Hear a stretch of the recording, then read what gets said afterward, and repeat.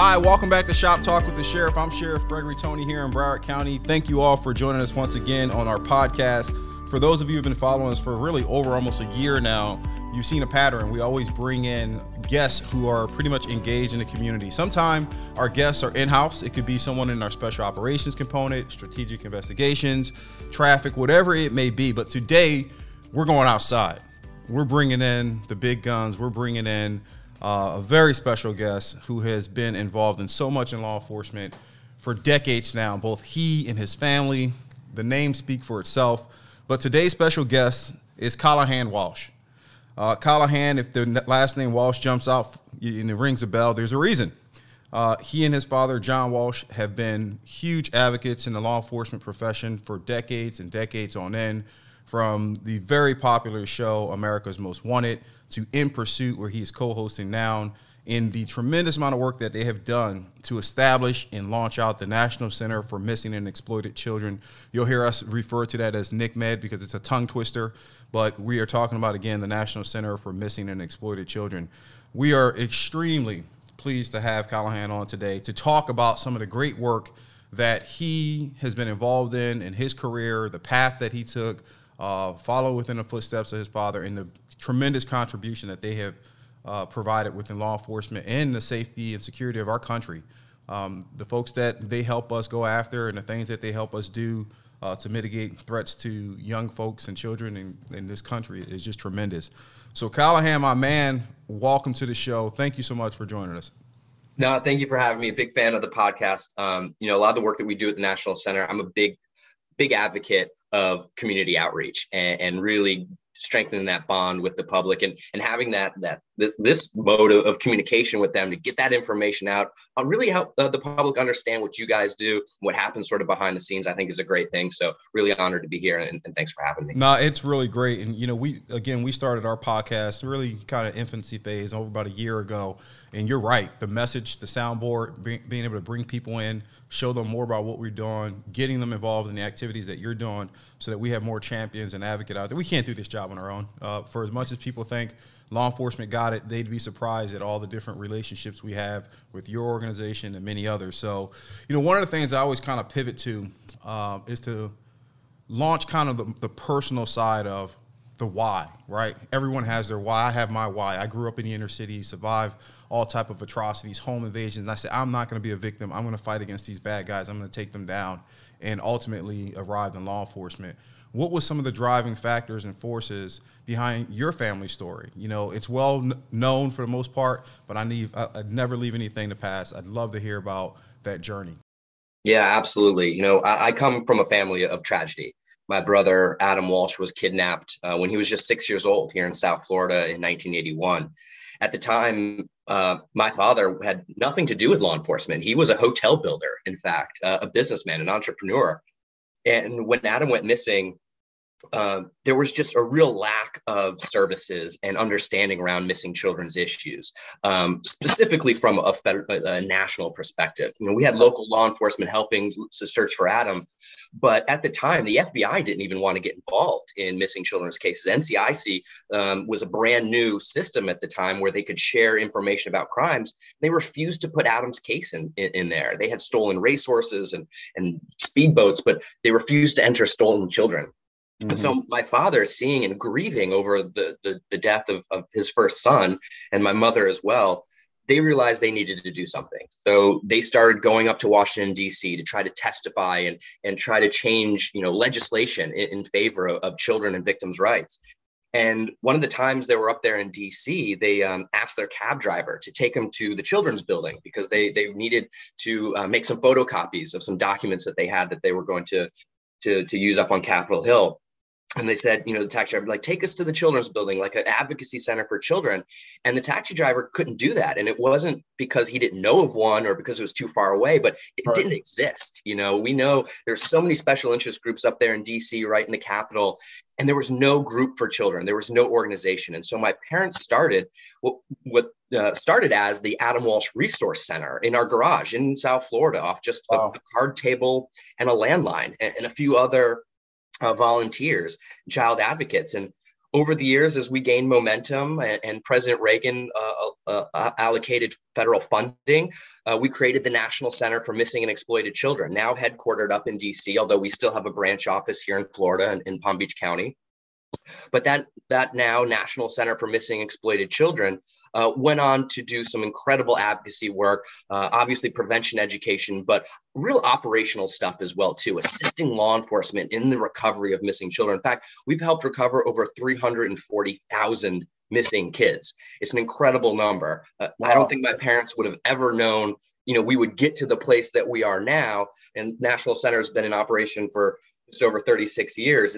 And starting in that garage, I don't think my parents could ever really fully understand where we would be today. Obviously, it's amazing. I hate to cut you off, and you're on a roll, baby, and that's what I wanted to open up with, and it just speak to the testament behind the strength of your family and that committal. Where oftentimes when people suffer from tragedy, they find themselves in a dark place. I've been there. We've all been there. But what you and your family has elected to do was to take tragedy into triumph and contribute greatly to this country and this whole world, versus sitting in the dark. You've brought to light so many different things about the vulnerabilities between our youth and our children, and then taking it to a point where, was it over 300? I have 380 plus thousand. That's remarkable. Tell us a little bit more about what that looks like, that process. What are you doing? How does it work on an operational standpoint where you all are contributing to law enforcement to have that type of success? Absolutely. So we have a dedicated division at the National Center for Missing and Exploited Children at NCMEC. It's our Missing Children's Division, and they are, it's a group of individuals. It's one of our largest divisions, mostly case managers, and these individuals are working directly with families and law enforcement to sort of be that conduit to let the families know, hey, law enforcement is working on your case. Here's some of the updates. Here's some other ways that the National Center can help.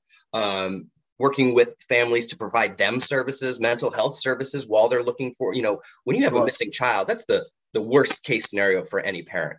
We also do poster distribution for our missing children. We have Team Adam, we have Project Alert. So many different programs. We have our forensic unit within MCD, our Missing Children's Division, that does age progressions of our long-term missing children, composites of unidentified remains. There's just so much that we do to assist law enforcement, and we're free. We don't charge the parents, we don't charge law enforcement. What we do is to assist the public and assist law enforcement in these recoveries. And it can be anything from, again, social media blasts and poster distribution to sending our Team Adam folks, who are boots on the ground, former law enforcement officers who specialize in missing children's, landfill searches, grid searches, coordinating volunteers. We'll send those guys and women directly to where these missing children's cases happen, and assisting law enforcement in the coordination. So there's just so much that we do, and all of that combination is why we've had such an incredible success rate. Well, and the success that you're having there is echoing right down here in Broward County. As you know, we have our Internet Crimes Against Children unit that we work with here in the county, kind of leading up that approach of attacking these folks on the internet platforms and everything else. And we're constantly putting educational forums out there.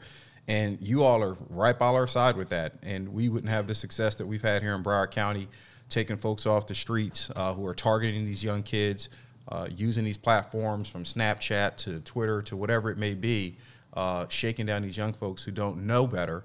And, you're just a great resource. What would you add from what you've seen over the last few years, Callahan, with the going to the technology, right? We're talking about these apps. Have you seen it get worse out there, so to speak, in terms of how technology is just really getting access to our children? Yes, unfortunately, we have seen a big spike in the exploitation of children online. Now, the internet has created life for the better in so many ways, right? And there's so many great uses of technology in the internet, and it's not going away anytime soon. Right. And it is a great tool for children too. It's a great learning tool, communication as well. However, with like the Uncle Ben quote, with great power comes great responsibility. That's right. And so parents have the responsibility to teach their kids how to operate and how to be good digital citizens, how to use those online services in the right manner and not to get in trouble. Empower those children with positive, safe, and smart decision making.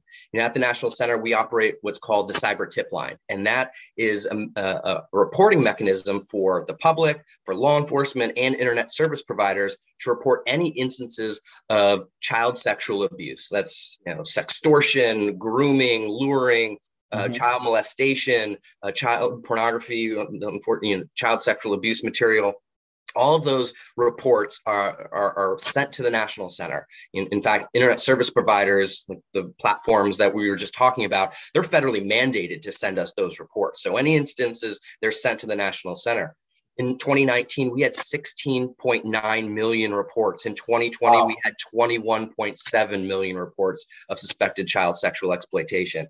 So during the pandemic in that first year, we did see a big rise. We've seen a rise, over the years steadily, but specifically from 2019 to 2020, we were all experiencing more screen time, parents and children alike, and it created more opportunities for these predators to harm kids. And we even saw chatter on the dark web amongst these predators talking about how this is a great time and sharing best practices. That's so interesting to hear those data points. And, some things we just kind of ignore, doesn't come in the forefront of our heads when we're thinking about the repercussions from what happened with COVID-19 and shutting us down as a society, as a planet. And putting us in this social distancing capacity, which enhanced, even in my phone, I look at my phone time and I'm on there a little too much at times, right? We're all horrible. But how that rolls into the victimology aspect, having these predators try to capitalize on that because they too know that more people and these children are online and scrolling through their phones. And it gave a lot of parents a false sense of security when their kid's home and they're sitting on the couch and the parent's like, oh, they're good, they're here, they're home, but they're on their phone. They don't always know, that parent doesn't always know who that child's talking to and what kind of, behavior they're getting up to online. These phones, they're computers, right? And they have cameras attached to them and they're going with children in the bathroom, in the bedroom at night. It's not like, the old family computer that was in the living room back in the day. That had to dial up and take 35 minutes to get plugged in, right? Exactly. Dial up, make sure nobody's on the phone line. It's different. And so that's why it's just so important for parents to understand that these dangers exist and to make sure they're talking to their children, empowering. I'm so glad you're pushing back towards the parents, because one of our sergeants was on from ICAC and he just constantly went over that. And so now we're hearing it again from a different lens, another subject matter expert who's seeing this on the national scale and the millions of different type of, threats and stuff that are coming in. And, for the parents who are listening to one thing, I would just kind of simplify it in to make it just on this baseline. You wouldn't invite a million strangers in your house that you never vetted or knew or anything, but we let it happen second by second of the day when our kids are scrolling through these phones. So pay attention to what exactly they're looking at, the content, put the safety measures in there, hold them accountable. I know they're not going to want you to scroll through their phones, but until they're old enough to pay for their own rent and mortgage and move on out the house, you're the gatekeeper. Callahan, let's talk another topic, just a quick sidebar, because I know In Pursuit was the shift, the transition kind of from America's Most Wanted to this new phase. Let's talk about the show. Tell us a little bit about what that looked like, what's going on for maybe the two people on the planet who haven't seen it yet. Sure. And as you mentioned at the top of the show, many people know my father from America's Most Wanted, a show he co-hosted for 25 years on Fox, and was incredible, an incredible success rate. We captured over 1,400 worst of the worst criminals, 17 guys off the FBI's top 10 most wanted list. It was so successful, it actually captured more criminals than we aired episodes. We got at least one or two guys every single episode. That's pretty cool. And it is. And I grew up on set, right? I grew up on set watching my father do that. And eventually, once I graduated college, I started working for my father. And I worked as a supervising producer, worked my way up, started in the mailroom. Eventually, it got up to supervising producer, where I was producing segments and the recreations and all that. and I wanted to stay behind the scenes, behind the camera. And the show was canceled. We moved on. I helped co-create another show for my father called The Hunt. And then I moved over to the National Center for Missing and Exploited Children. I said, I'm done with television. And when I got over there, they said, hey, why don't you be our spokesperson? Put you right back in front of the TV. I guess. And so I did that for a couple of years. I still am working for the National Center. That's my day job. I'm the executive director of our Florida branch office here in Palm Beach County. But my father started a new show called In Pursuit with John Walsh on Investigation Discovery. And it was actually Discovery's idea to say, hey, you know, when they were talking to my father, do you think your son would like to join? We've seen him be an incredible child advocate for the nonprofit that you and your wife started.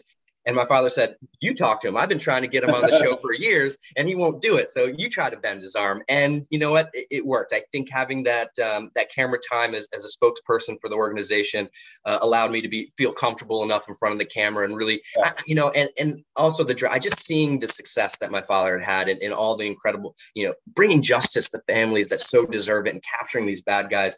I just couldn't turn it down. And so we are on In Pursuit, where we just finished our 3rd season. We're about to shoot season 4.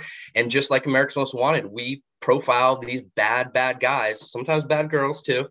But, you know, we're not going after a guy that sold a nickel bag in the park. I mean, these are murderers. These are rapists. These are child molesters. Serious, violent predators and offenders that need to be off the street. Absolutely. And we feature missing children. National Center for Missing and Exploited Children's cases. We feature 2 missing children every episode as well, too. So it's been an incredible partnership with Investigation Discovery and of course, law enforcement. Anytime I'm doing a case for the show, I want to make sure I've got law enforcement on our side and the family. We're never going to do a case that the family doesn't want us to do or law enforcement doesn't want us to do, because that's our biggest ally. We run our hotline, but we provide those tips to law enforcement to get the takedown. They're the ones making the arrest. They're the ones putting their life on the line when we give them the information. But again, it's also the public. So we kind of bridge that gap and really make sure we're utilizing the public, because also, as you mentioned, law enforcement can't always be everywhere all of the time.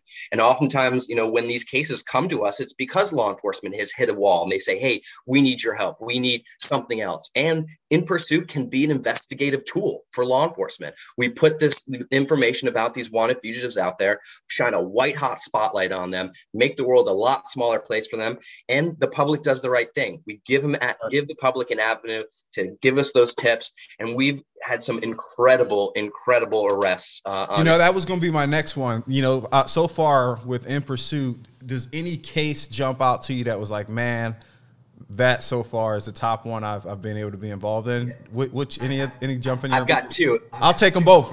Oh no, you got time. I want to hear both of them. The first one, is special for many reasons. It was our first episode, and it was the first fugitive of episode number 1.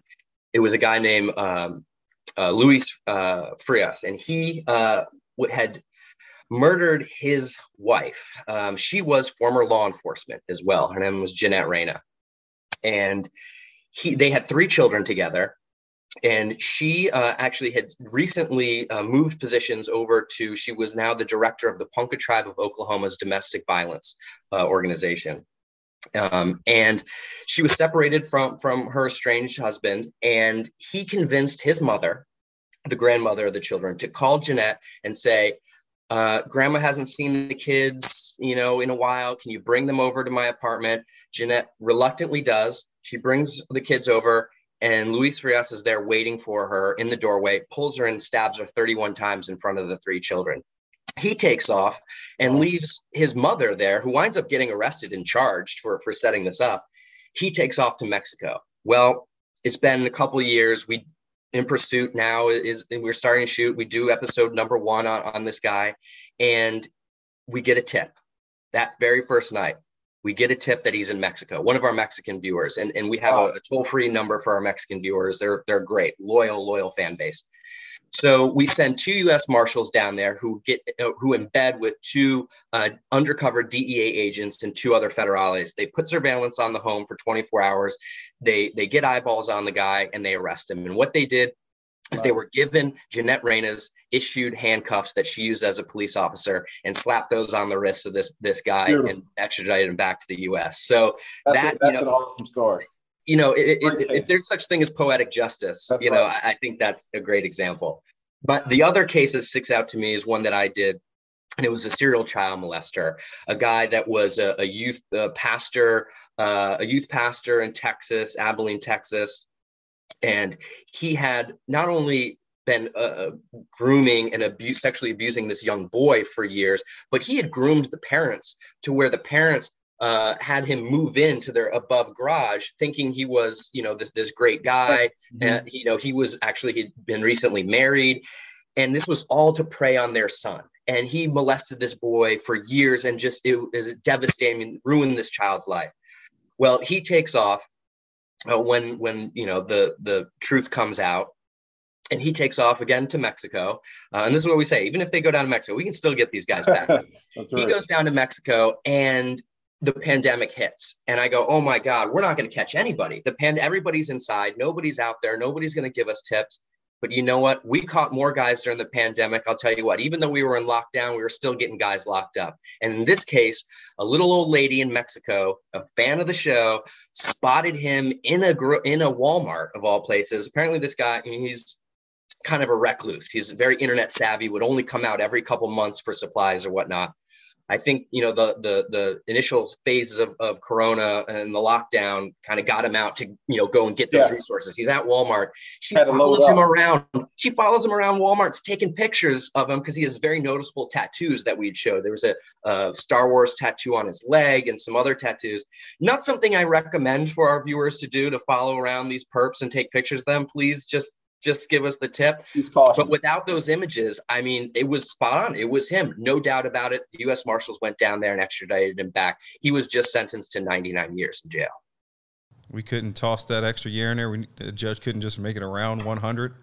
No, right? Right, but we'll take the 99, buddy. Two great success stories, and I'm sure more are going to come. I've been a fan, still a fan since day one of America's Most Wanted. Most certainly going to be a fan and catch every episode of what you guys are doing in Pursuit.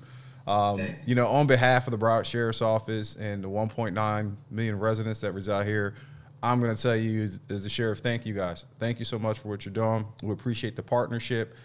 Before we cut out, I'd like to know, is there any way, any content, any information you want to talk to our listeners today? If they want to get in touch, how do they reach out to NCMEC? How do they get engaged if they have a tip or if they're just looking for information?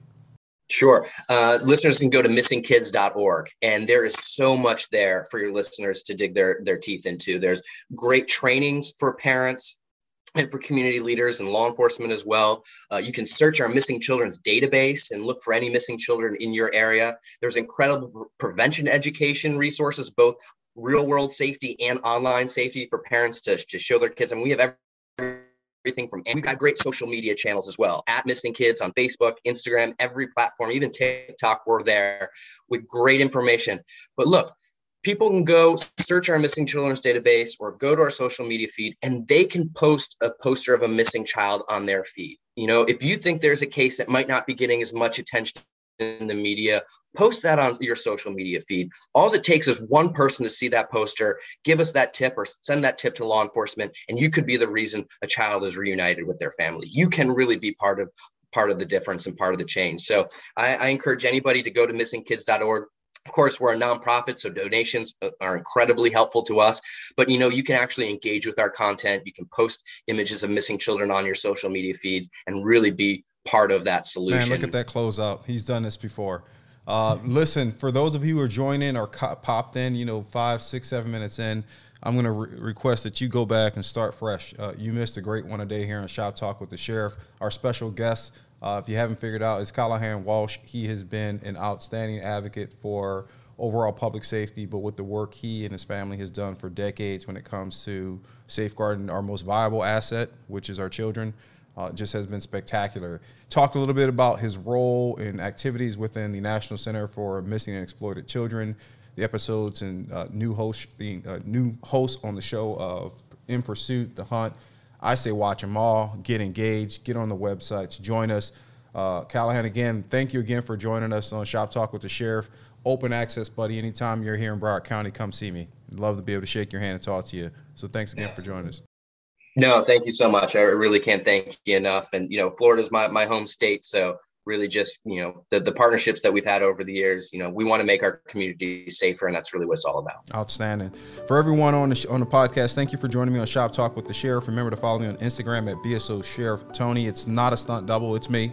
Also, subscribe to the podcast so you get early alerts for every new episode. In the meantime, stay safe, be humble, and try to love somebody a little bit more than you love yourself. Until next time, take care.